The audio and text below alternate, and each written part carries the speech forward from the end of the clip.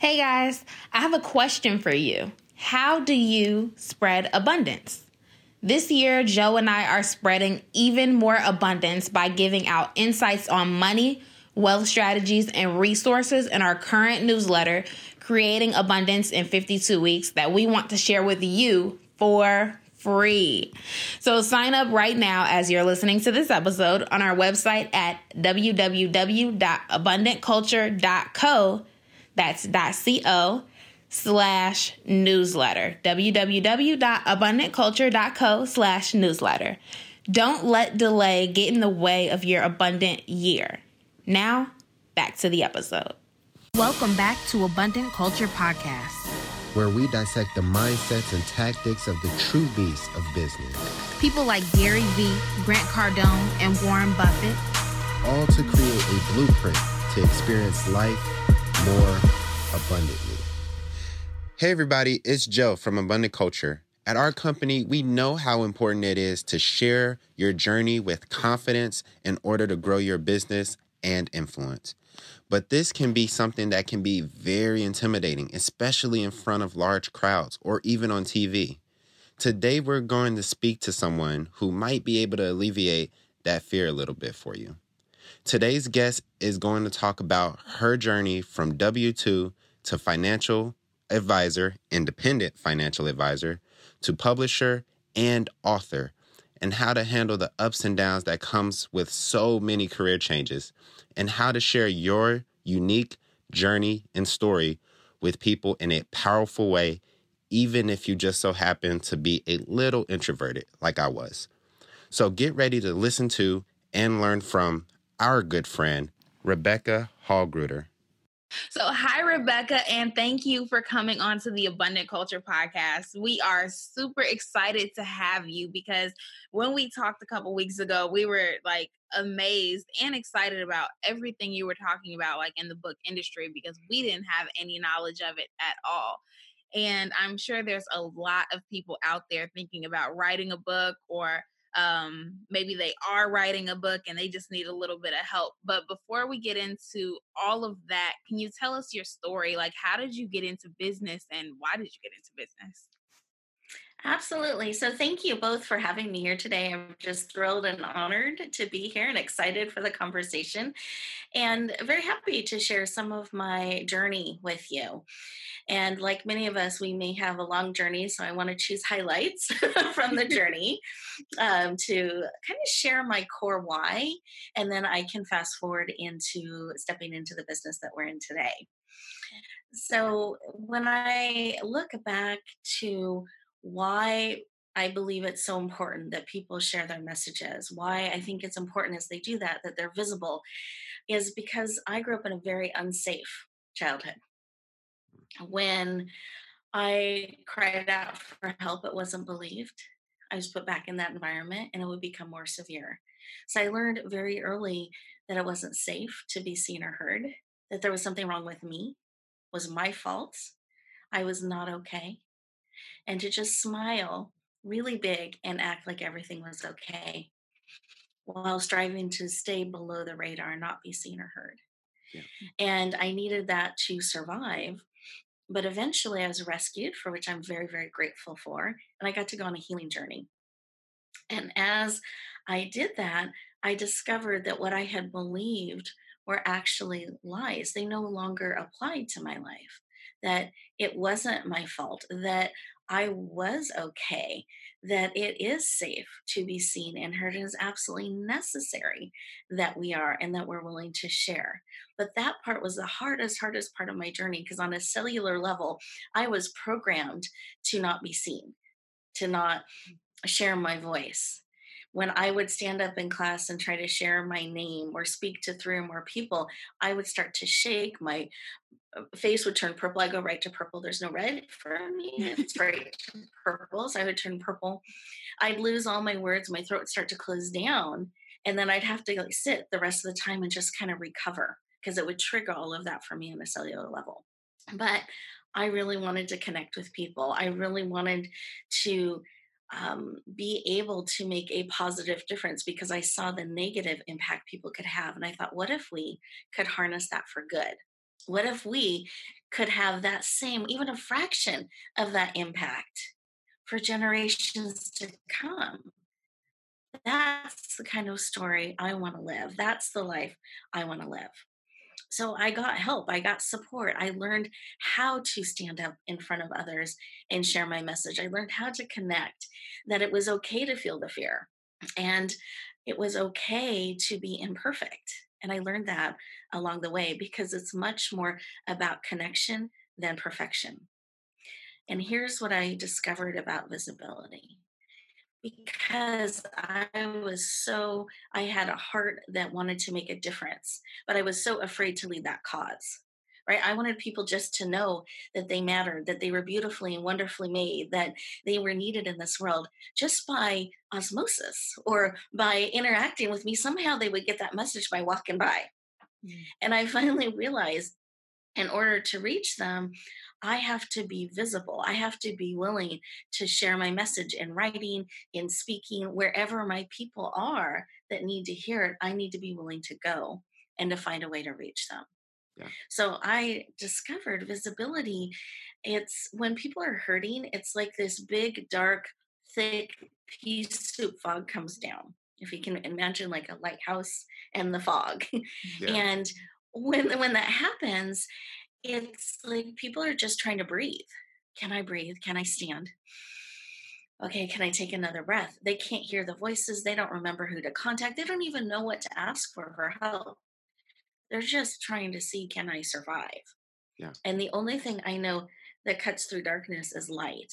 And we need to be that lighthouse. We need to shine so brightly that we cut through that darkness and reach the people who need us most. And that's why I believe visibility is so important and needs to be consistent.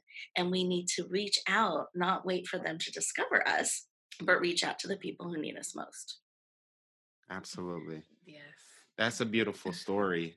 And I appreciate the emphasis that you put on the importance of being visible because as an entrepreneur, like, in the beginning, my whole goal was to, figure out a way to make money. And what it took me forever to realize for whatever reason is money comes from other people. So if I don't talk to other people, there's like really no way I could really make that happen. And it's so, so important being visible. And I think for really entrepreneurs or honestly anybody, in order for you to receive a lot of the blessings that life have for you, you have to be visible to the people that those blessings are going to come through. So I really appreciate your emphasis on that because I feel like that's something that's really, really underrated, especially in most people's first 1 to 3 years being in business.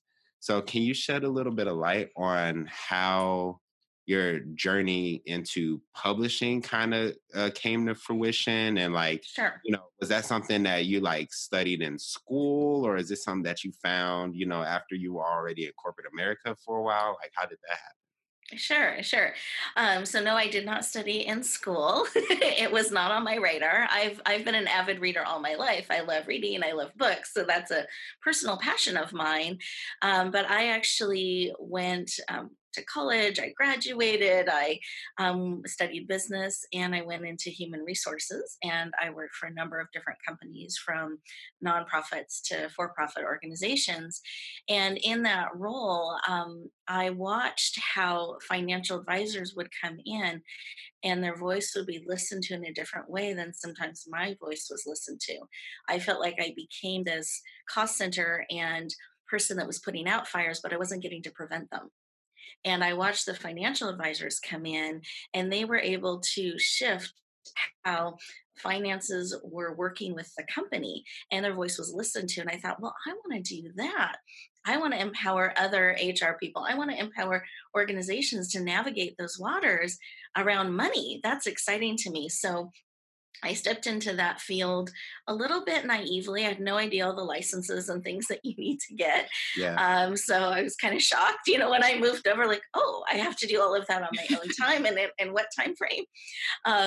And fortunately I did, and I loved it, because there's a risk there, and had amazing training by a number of powerful organizations in the corporate world, which I'm very grateful for. And I got to work with startup companies to Fortune 500 companies, their leadership teams, their employees. But as I continued in the corporate world, what I found is the higher up I rose, the larger my territory became. And I don't know that there was that level of support that necessarily came in. And I didn't get to choose always who my clients were. I didn't get to say yes or no.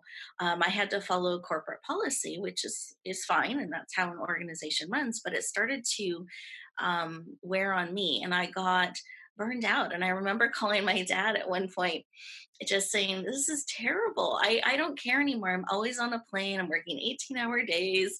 Um, I just don't care anymore. I'm just going to go leave everything. I don't care about my licenses. I'm going to go save animals because I love animals." I do too. We both love money and animals. It's awesome. See, there's so many connections. I love it. And so he goes, "Rebecca," and he gave me really great advice. He goes, "Rebecca, it's not all or nothing. You can leverage off of this amazing skill set you have and build something you love. Why don't you step into having your own practice? Why don't you step into that?" And I had all the I don't know hows, that's not what I do, all these reasons not to. But the more I sat with it, the more I couldn't let go of that pull at my heart. And what if I could choose my own clients? What if I could build and promise the services I felt like would serve them the most? What if I could do that? In fact, how can I not do that? It became that. So I left my position, I resigned, and I moved over to starting my own practice. And I remember the first 6 months. The first month, it was a little bit of shock, and then all this freedom, and I was so excited. But I also had an ego that I had to work through because I had been top in my field. I had been all of these things that companies had looked to. I was the youngest AVP with signing authority. Like I had all these in my own home, like all these things, right? Yeah. So I felt like I was an expert, which I was, but I wasn't an expert in running my own business and learning how to do that. So I wasn't coachable. And there's nothing like running your own business to come to the end of yourself. Very quickly, 6 months in, I hit that wall. No matter, I had all kinds of amazing people reach out offering to help, but I knew better. I knew how I would figure it out. And finally, I realized I wasn't figuring it out. I don't know. And I called Dad again, and he goes, "Yes, Rebecca, who I love. How can I help you?" Because he could tell that tone of my voice. I said, "This is terrible. This is all your fault. I've never worked so hard in my life and to earn so little. This isn't working. I can't believe you advised me to do this." And just kind of went on for a while. I don't know if anyone, watching has ever hit that moment, but I did. And I talked with him and he says, "Rebecca," again, good advice. My dad's a very wise man, which is Yeah. one of the reasons I know I can call him with these types of things. He goes, "Rebecca, welcome to the life of an entrepreneur. You get to work half days. Do you want to work the first 12 or the last 12? You choose." And he goes, "You get to-" and I, which didn't feel good at the moment. I said, "Dad," and he goes, "Rebecca, you get to earn what you're worth," which I really didn't like hearing. That hurt because he goes, "And Rebecca, I know you're worth more than this. Go earn what you're worth. Build it. Learn how. I know you can do this and know that you're worth more than this. Build it. Figure it out." That's So amazing. yeah. And within 6 months from that point, it became so coachable. I hired coaches. I got support. The ego was gone. I knew I didn't know so many things that were needed. So I found people that were successful in the industry, found people that I could learn from, and I became a sponge. And within 6 months, no matter all the amazing hardships that were faced, that were all great reasons not to, I used them as fuel too. I decided to do things that were hard for me. I was going to get up at 4 a.m. and I did that, but I wasn't going to do it for more than a year. So I made agreements with myself for 1 year.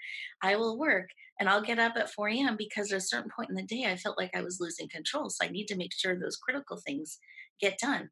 I'll work every Saturday for 1 year. but I won't do that beyond that. Then I'll choose. And Yeah. so when I was able to realize it's not all or nothing, that I can make agreements as I go along, it created the pathway. And I ended up becoming, I hit all these awards in my field and all of these different things that happened with that in the financial field. But it took that shift, becoming coachable and learning what I didn't know to bring the business forward about marketing, how to balance marketing and servicing clients, sales funnels, marketing, networking, all those things that you didn't necessarily have to do in the corporate world. Absolutely.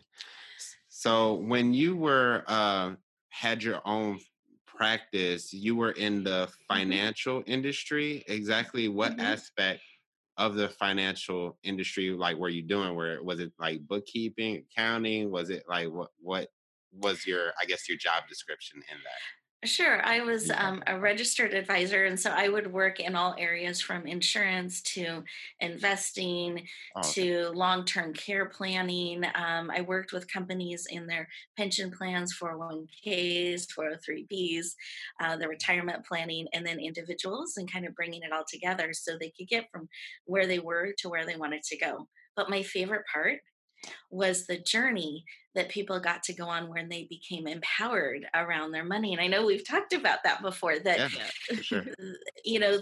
I found, and this was a shock for me coming from corporate working with companies, that companies would hire you as a consultant or an advisor and they would do what you advised them to do. And I found when I worked with individuals and families, they would nod, but they wouldn't necessarily do what was advised. Yeah, Yeah. And I learned that it's because it was my plan and not theirs, and they needed to be more of that process, and really honoring, helping them become empowered in their relationship with money was so key. So I really loved that part, and seeing them step into owning their plan. And if I ever got hit by a bus, I wanted them to know where the plan was going and be able to lead it forward, because I may not always be part of their life. And that's the one thing when I did retire from the industry and sold my practice, and the new advisor took over, who was amazing. He asked me, "Where did you get all these amazing clients? They're calling me, ready to take the next step. They want me to run a report. They're ahead of schedule." And I just smiled, because they used to be so fearful of money. Those are choices and decisions they made, and I got to walk beside them on the journey. that is That awesome. yeah, that's amazing. Your whole story is really amazing actually. And I wanted to touch on the ego part because you Mhm. mentioned that you had to let go of your ego. And last year Joe and I like we were studying ego like in depth and really learning like what it is, how to let go of it, how to even recognize it, what the healthy limits of the ego are. Yeah. So I just love that you brought that up because in entrepreneurship, you absolutely have to let go of your ego. Like there's no room for it. Exactly. And exactly. And it's so interesting because if we look at, I used to see this with advisors that I would work with or train, or even in the industry that I'm in now. I do think it takes a level of confidence in ourselves as experts in what we're doing and belief in our vision. So we need to have an ego in that place, and we need to be committed to our vision and to bringing it forward. But we have to be coachable too. And that's the piece that I think gets in the way sometimes, that we are so confident in that one space. We're not always listening. We're not always seeing our blind spots. We're not always looking at where we need to grow to bring that vision forward. Yeah. Hmm. And a good way I do it, and I don't think I ever really talk too much about ego on the podcast, but one thing I told Jasmine that I always try to do, and this would be something that's, for my listeners who's planning on starting a business or maybe they're in the business and they just want to get further. Every time I talk to an individual, I always ask myself, do I need to be the teacher or the student in this conversation? And the way I would kind of assess that is, um, does this person have expertise, knowledge, experiences that I don't have? If that's the case, and they didn't verbally ask for Joseph, I need your help, I try to be the student as much as possible because what I saw that happens is when you're a student more than you are a teacher, you end up growing at a rate where the people that used to teach you, you can now teach them as well. So I feel like try to be a student in your life more times than you actually try to be a student. And that's something that just always works for me. I just try to be curious, ask questions, learn as much as possible, whether the person is older or younger than me. And then I always see situations where somebody will ask me a question, and if they ask me a question, then I know that's my calling to be a teacher in that moment. So I feel like Beautiful. that's a really good way of, really setting that ego aside and really determining, all right, am I learning or am I teaching? And which one am I, doing in, different areas of my life and, at different times. I love that. Beautiful. For Yeah. sure. So Yeah. another thing I was wondering is, when you were in the financial industry, how did you get these individuals, these families, to really get out of their own way at times and execute the plans that they need in order to move forward? Because right now, me and Jasmine are kind of like doing this wealth coaching thing, and we're fairly new at it. We got some clients, but there's some clients where it's like they'll call me every single week and will not stop until they meet their goals, and I love those clients. And then there's some clients that they're it's like they'll pay me, you know, and then sometimes they don't necessarily do the things that they need, and it's like, yeah, I got paid, but I could get paid so much more if I can get you some results and then use your testimonial in order, in my marketing in order to get more customers. So how did you do that? Because sometimes I feel like I hit the nail right on the head, and then sometimes I miss it and I don't really know how to predict that. And I feel like that might help with some of our other entrepreneurs as well. Sure. And it's a similar conversation I actually have with authors as well. So it's asking people what money means to them. So I would ask them in the publishing world, what does this book mean to you? Why are we doing this? On money, it's the same question. And I use the word money, not abundance, not wealth, because we get all squiggly. So I'd rather them get squiggly in the room with me and let's see. And what would happen a lot of times, the reason people would come in because they're at a point of pain and they're struggling and they realize they need help, or they're hoping. And it's usually the people I specialized in were people that had a lot of were not well, what's the best word, they tried many things that didn't work. And so sometimes they're almost losing hope in their relationship with money, or they're seeing future generations make the same mistakes they made. And they realize, I don't want to echo that out anymore. So they come to this point where they're wanting to make a shift of some sort. Those were people that I specialized in. And in our first conversation, I would ask them, what are you looking to achieve? What are we, why are you here? Essentially. And I'd let them share, and I would listen and take really good notes, because frequently they would start sharing all the things they did wrong and didn't work. And there was emotion and there's feeling. And after a while, they were doing this and not making eye contact anymore. And they were saying all these, I'm this way, I'm terrible with money, I can't do this, I can't do that. And I would stop them and say, I hear you saying these phrases that you're terrible with money, that you've done all these horrible things, you can't save, da da da da da, whatever it is, and these judgments. And I said, and I'm here to support you. We're in this together. And I want you to know that's not coming from me. What I see is someone that's being courageous, that's willing to face an area that is uncomfortable. You're willing to learn. And I want you to know we can shift this together. You're not alone in this. But I want to encourage you to not beat yourself up over things you don't know. You just haven't had someone come beside you. So we can't go back in time, but we can go forward. Absolutely. So going forward, what is it you want to build? And why? And we'll get there, and we'll keep asking why. What does money mean to you? Yeah. And sometimes people haven't ever really looked at that and answered that question. If I have a couple, I'll have the one that doesn't usually share as much go first, and the other one's not allowed to share one at a time, but I want them to witness and listen. And I will remind them if they need that reminding. And we go through and what does money mean to you? If it means freedom or whatever it means to them. Why? Why do you want it? Well, what does freedom mean to you? And then what does that mean to you? And at some point, they're going to get a little irritated with me because this is an area that's uncomfortable. It's hard to dig into. We're not used to talking with me, but I hold the space. Mm-hmm. And it's okay to be a little uncomfortable. It's okay to let them be a little uncomfortable. Let's do it in a safe space and have them go until we get to the point that they get to feeling, it makes me feel this way. That's ultimately what any plan needs to do. That's what the book needs to do. That's what the business needs to do. It needs to be building towards that. It makes me feel this way. Great, positive, successful, whatever that feeling is. And that's the thing we measure everything by. So as we're building this together, does that make you feel more this way or less? Less, then we need to adjust it. And then we would do that for the other person, the other couple, or the single person.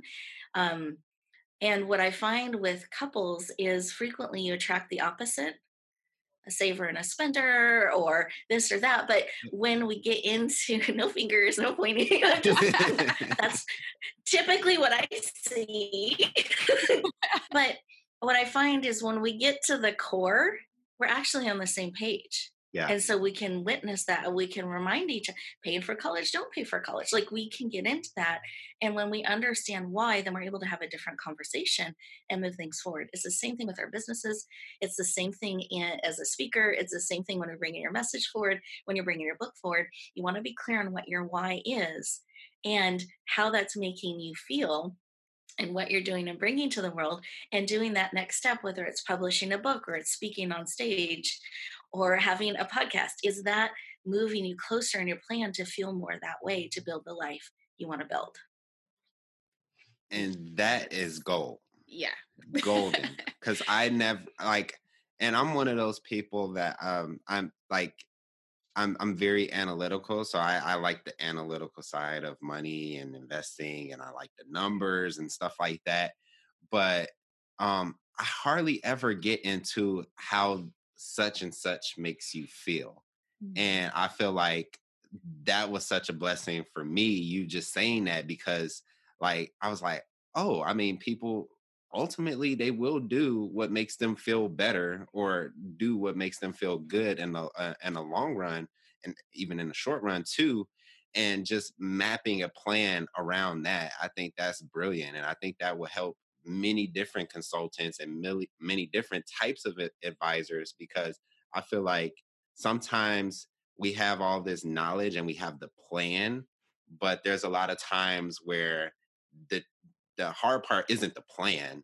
It's getting the people to adhere to a plan, your clients to adhere to a plan in order to get where they want to be.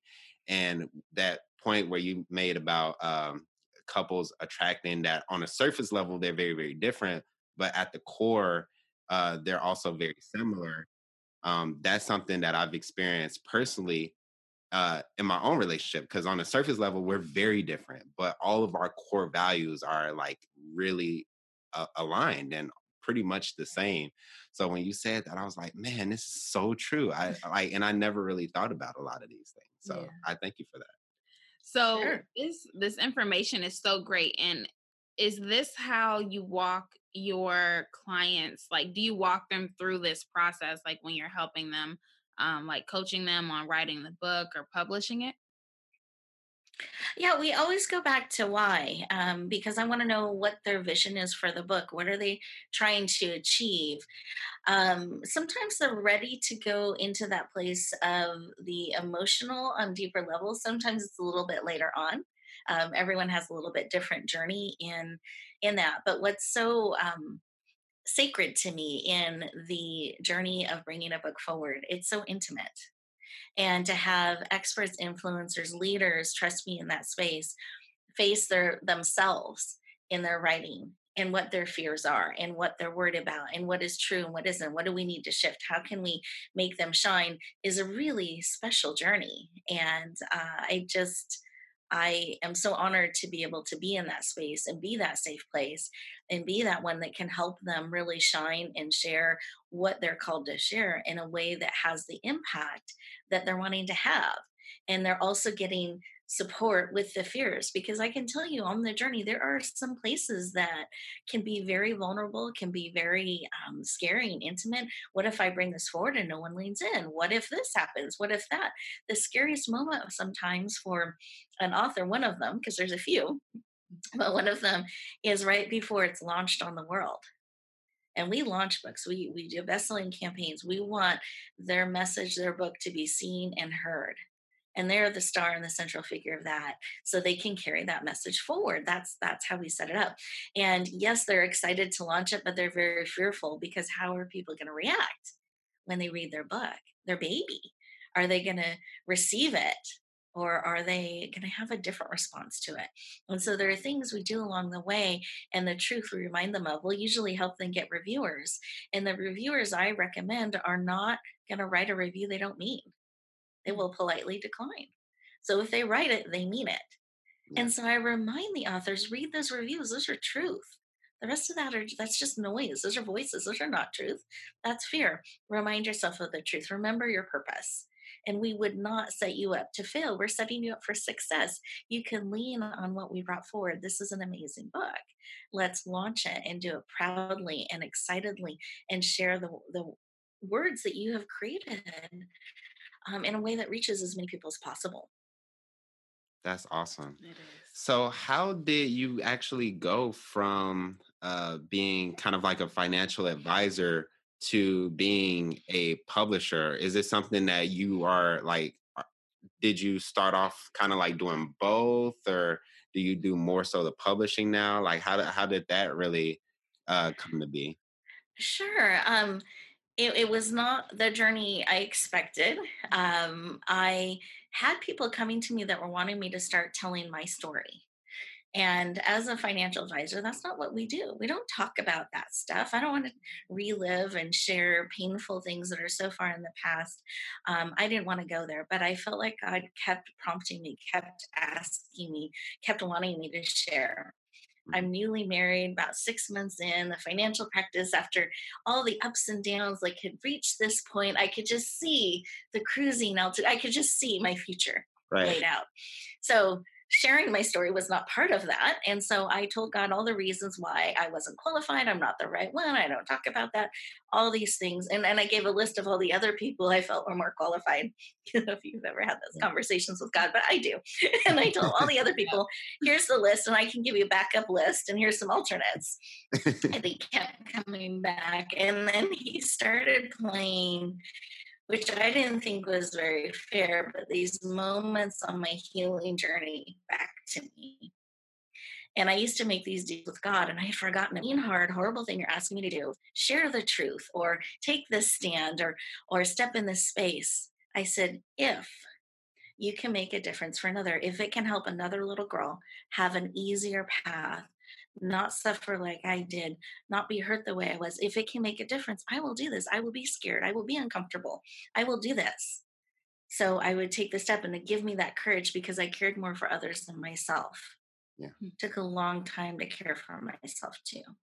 And every step along the healing journey, he was playing that over and over, all those tapes in my head, all those recordings. And I just felt like that wasn't very fair. And I finally said, okay, God, 9 months of this. Okay, God, tears, down my face. I said, okay, I will do this mean, hard, horrible thing you're asking me to do, of share my story.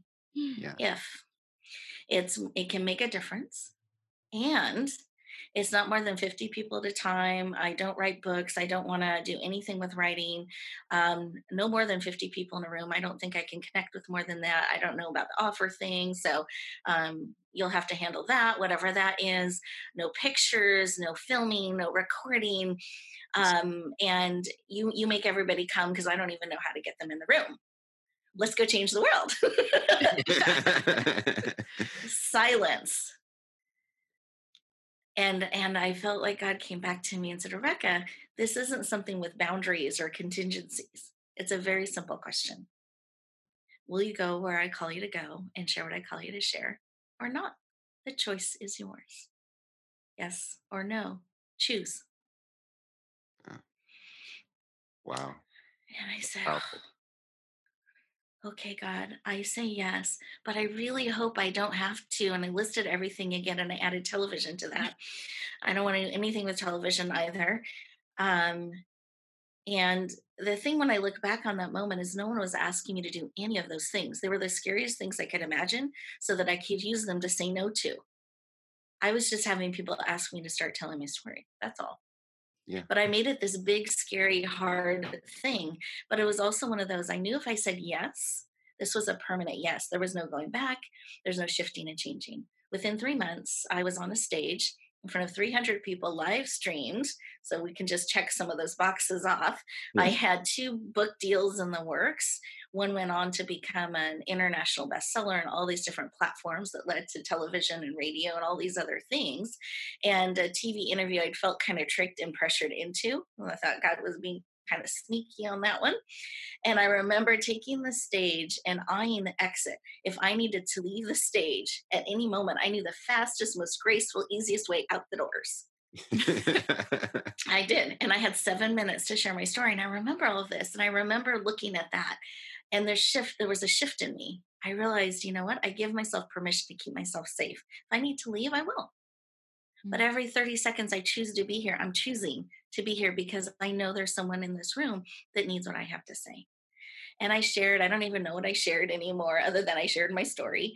And I cried and I was out of my body and I was shaking. I got a standing ovation I never saw because I just wasn't even connected. But I knew with every ember of my being that someone needed what I had to say and it would make a difference. So I did it. Got off the stage and there were a lineup of men and women that started sharing with me that they were the one.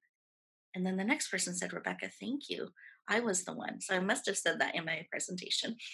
And it kept going. And the line seemed endless. I know it wasn't, but it seemed endless to me. And then it shifted to where they started saying, Rebecca, I could tell you were scared. So obviously I didn't hide it. But you cared enough about me to do it anyway. And I needed this today. Thank you. That inspires me. And I'm going to go do this. And it continued and it continued. And I remember the lesson I learned was that I didn't have to be perfect. I just had to be willing and I could leave the rest up to God. Yeah. I just had to be willing and take the steps. So that was my beginning. It was a hobby I thought it was a one-time thing, which obviously it became more.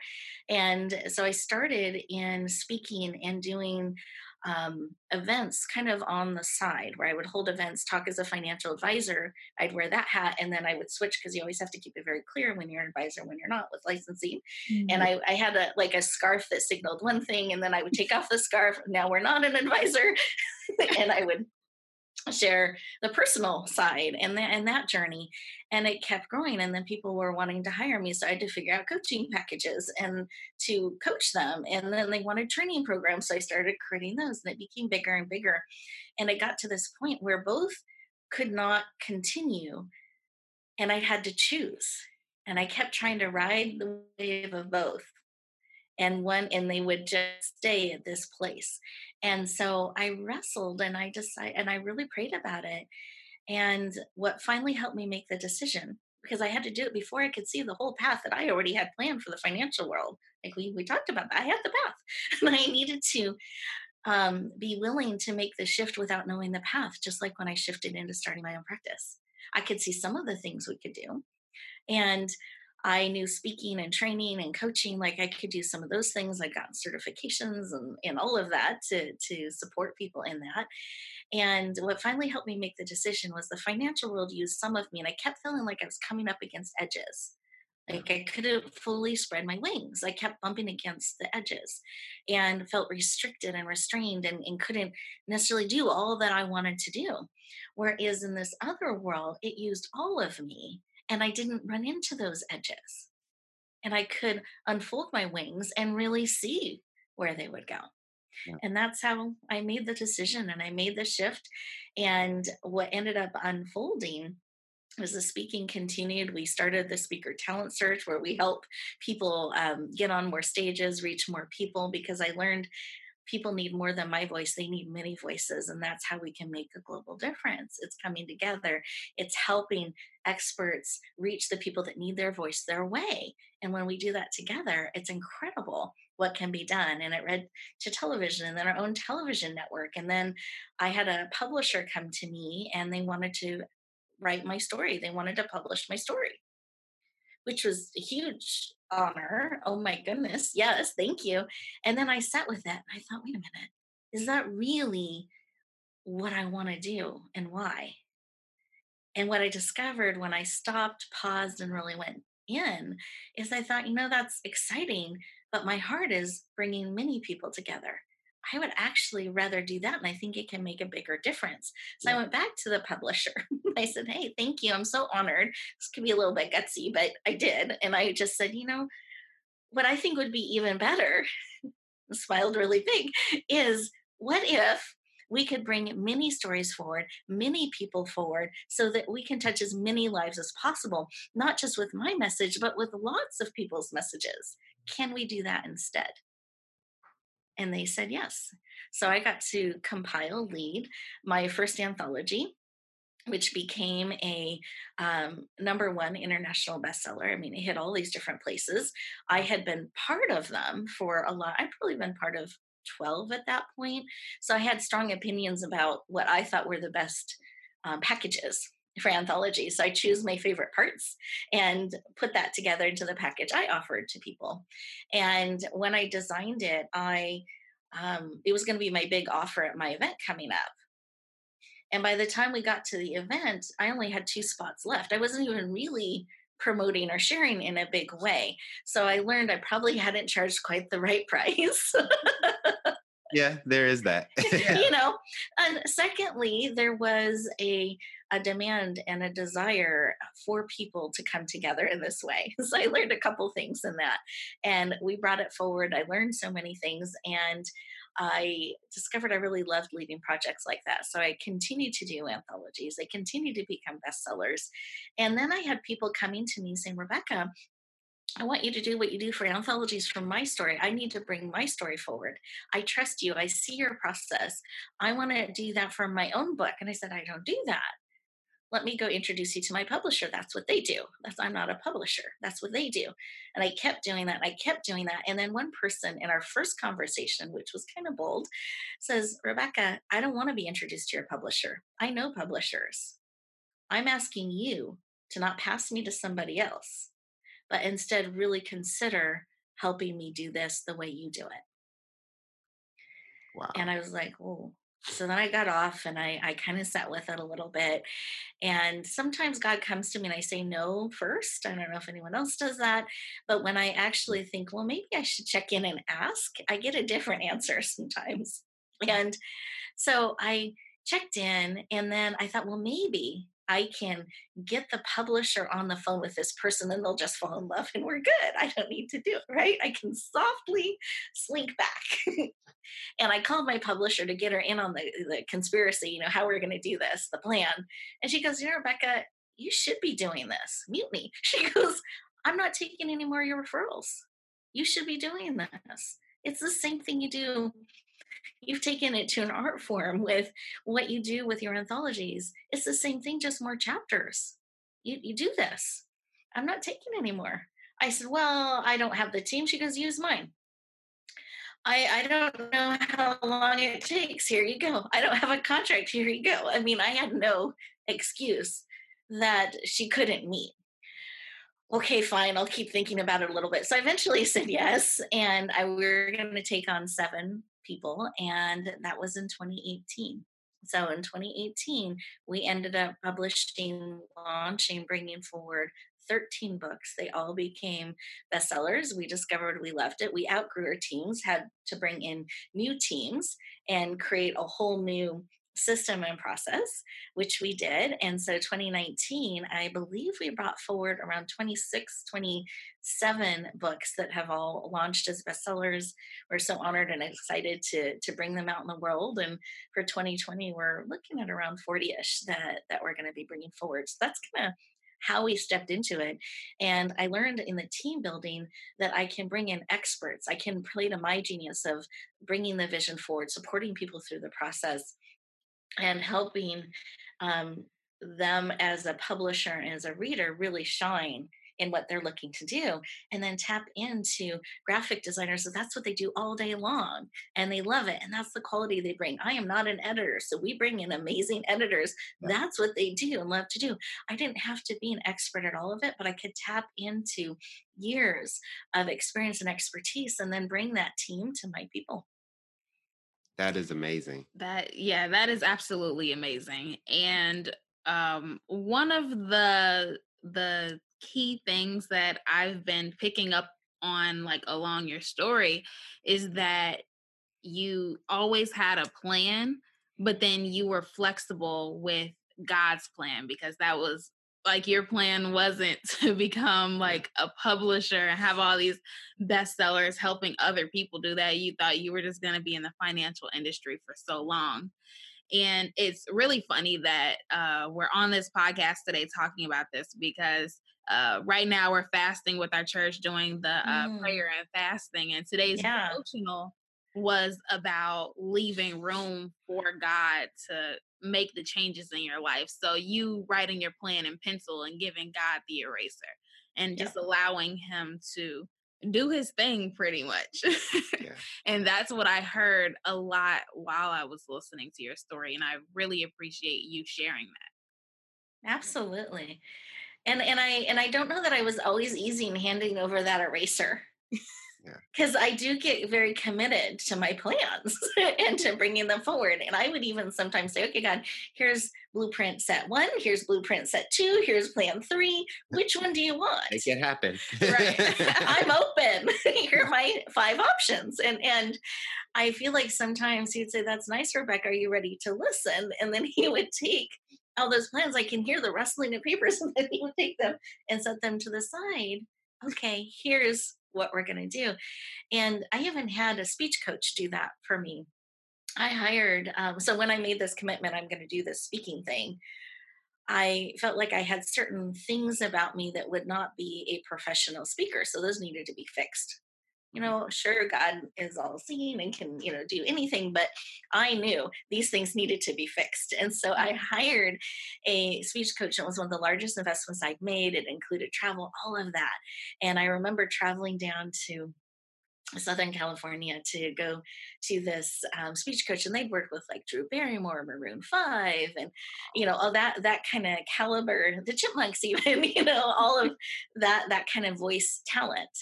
And I made a list, because this was a big investment. While I was on the plane, I reviewed my list. This is the blueprint. Here's the plan. This is what needs to be fixed. The thing at the very top of the list was my laugh. My laugh had to be fixed. Not professional. Kind of quirky and funny, and it's loud and people can hear it. It's not professional as a speaker. It needs to go. And as an advisor, I always tried to lower my voice a little bit and not be quite as animated and that kind of thing, so that I could be perceived professionally kind of in the market. And so I remember going to him, and he listens to me as I go through with great feeling and care about everything he needed to fix with me. I'm telling the expert how to do his job. And he was very graceful. And I remember him taking the list from me. And he goes, Rebecca, great. He sets it down. And I went, oh, this looks familiar. And he goes, Erica, I think you're a little confused about some things. Now, you're in the financial world. I said, yeah. He goes, I want to share something with you. He goes, you're familiar with assets and liabilities. Yes, I get assets and liabilities. I'm like, I understand this language. And he goes, great. He goes, when you have something that people remember about you, they associate with you, that they lean into, it's contagious, it draws them in, it becomes associated with your brand. That's an asset. He goes, that's where your laugh falls. That's an asset. makes people smile. It draws them in. If anything, you should be doing that more, not less. He goes, a liability is something that interferes with your message. If you have an accent that's so strong that they can't quite hear you, the people you're trying to reach, then you want to work on that a little bit. If you have some sort of a tick that is doing the opposite, physically from what you're saying, that interferes with your message. Those are the things to work on. He goes, the laugh is not, that's an asset. And I remember the shift in me. Wow, I can actually be more me. And that's a good thing. I can share more of my facets, all the different ones, not just what I think a professional speaker is, losing our texture, losing who we are, how we can touch the world and bring it forward. And so many people, when I call them after it's been a while, reconnect, they go, oh, there's the laugh. I miss that.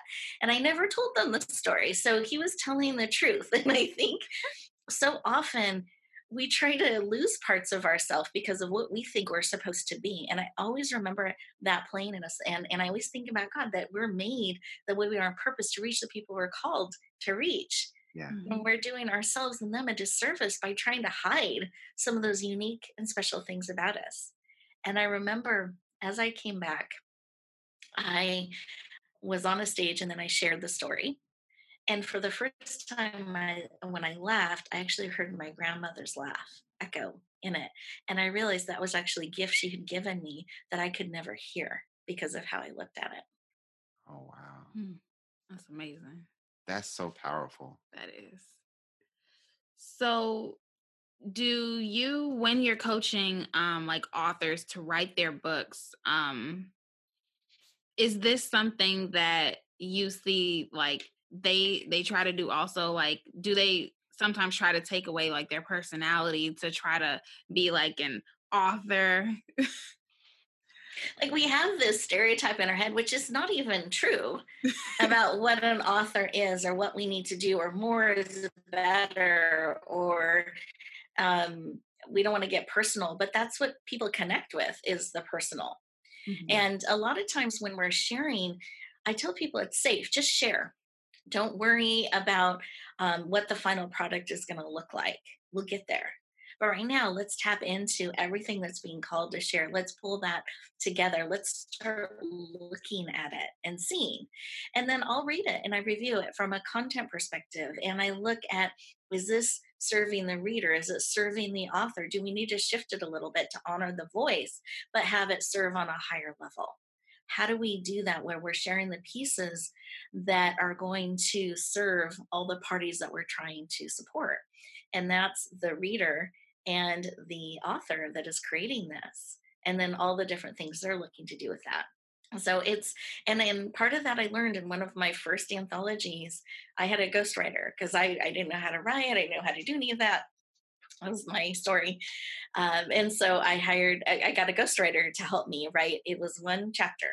And I just shared everything because I didn't know what they needed to know. I named names, like everything in my journey.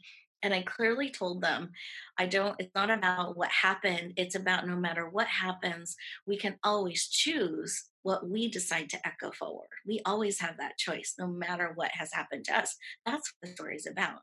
It's not about who did what and when and how. And I said, but I'm sharing everything because I don't know what you need to know to craft the chapter. So I got the chapter back and it was the opposite. It read like a Hollywood movie script with this and drama and that and names, like everything that I just said, no, I don't want. So somehow they missed that no, don't do part. And I felt so violated and so horrified at this. But what it taught me is that isn't my voice. That's way over my boundary. So then what is my voice? What is my boundary? So I actually went in and wrote my whole chapter myself. And I went to the leadership team of that book. And I just said, I will withdraw and pull out my chapter. I'm not okay with what's written. However, I said, I have crafted and written my own chapter. If this could be cleaned up and in its place, then I'm happy to continue and participate. And they said yes. And if you ever read that chapter. It's a little rough. It's not perfect. It's my heart kind of finding my voice, telling my story for the first time in the written word. But that book changed the course of my life and helped me reach international audiences. It helped me grow so much. I got so much exposure. I learned skills that I didn't know I had. And I also learned what it's like to instantly be thrust into visibility and not know how to handle it. There was a big conference, and and I'm an introvert, so I recharge alone as much as I love people. I need that alone time. And this big conference with thousands of people, and they were having us on stage as authors of this book, and the elevator going up and down all these floors. We were supposed to wear this little button that I am an author of, and then we were signing books and everything. So I remember half the time wearing the button, the other half of the time not, going up in my room, hiding and recentering, and then going back down. How do I sign books? All these things that it was such a foreign world for me. And I remember that whenever I work with an author, because I know what it's like to step into those spaces for the first time. What do you do with a book signing?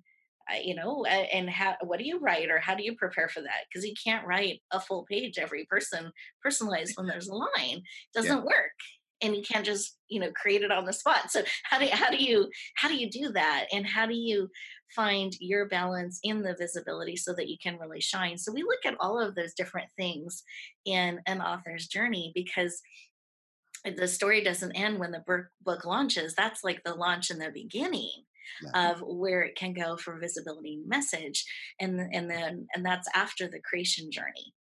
But we try to support them all along the way, because I just found in all the different projects I was part of, that was a struggle for me sometimes. I didn't feel like that support was always there, or if it was, I didn't hear it in Yeah. the way it was given.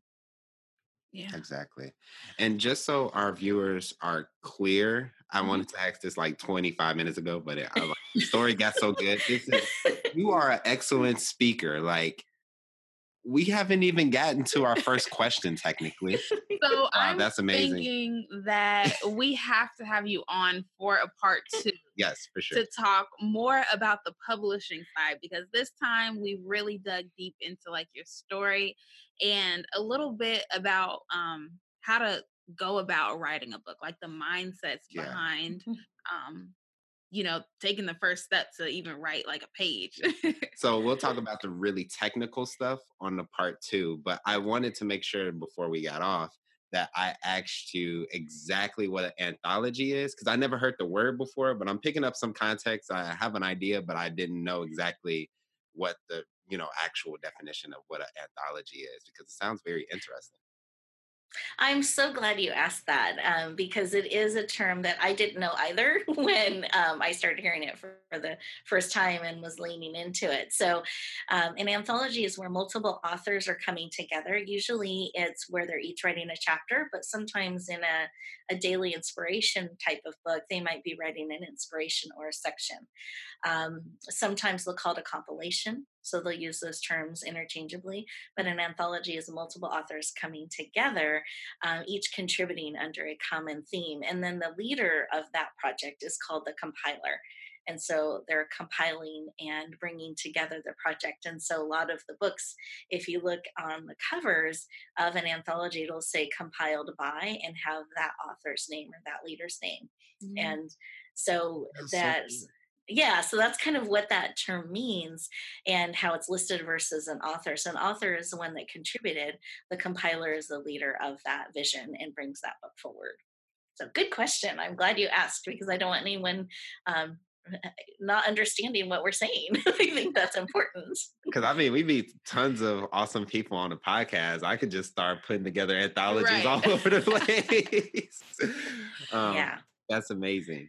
It is. And they're addictive. So I just want to warn you. So I found I was going to do one, and I wasn't sure I was ever going to do them again. Now I do 2 to 3 of them a year and continue to do that. It's such an honor to lead a vision like that forward. And the voices, when they come together, it's magical. Every time it's different, and it's so impactful. And then you combine each other's spheres of influence and share that out in the world. It's so powerful. That is extremely powerful. It seems like a great way to get your voice out more without doing more work. Yeah. So it Which seems I very, like as a very. leader.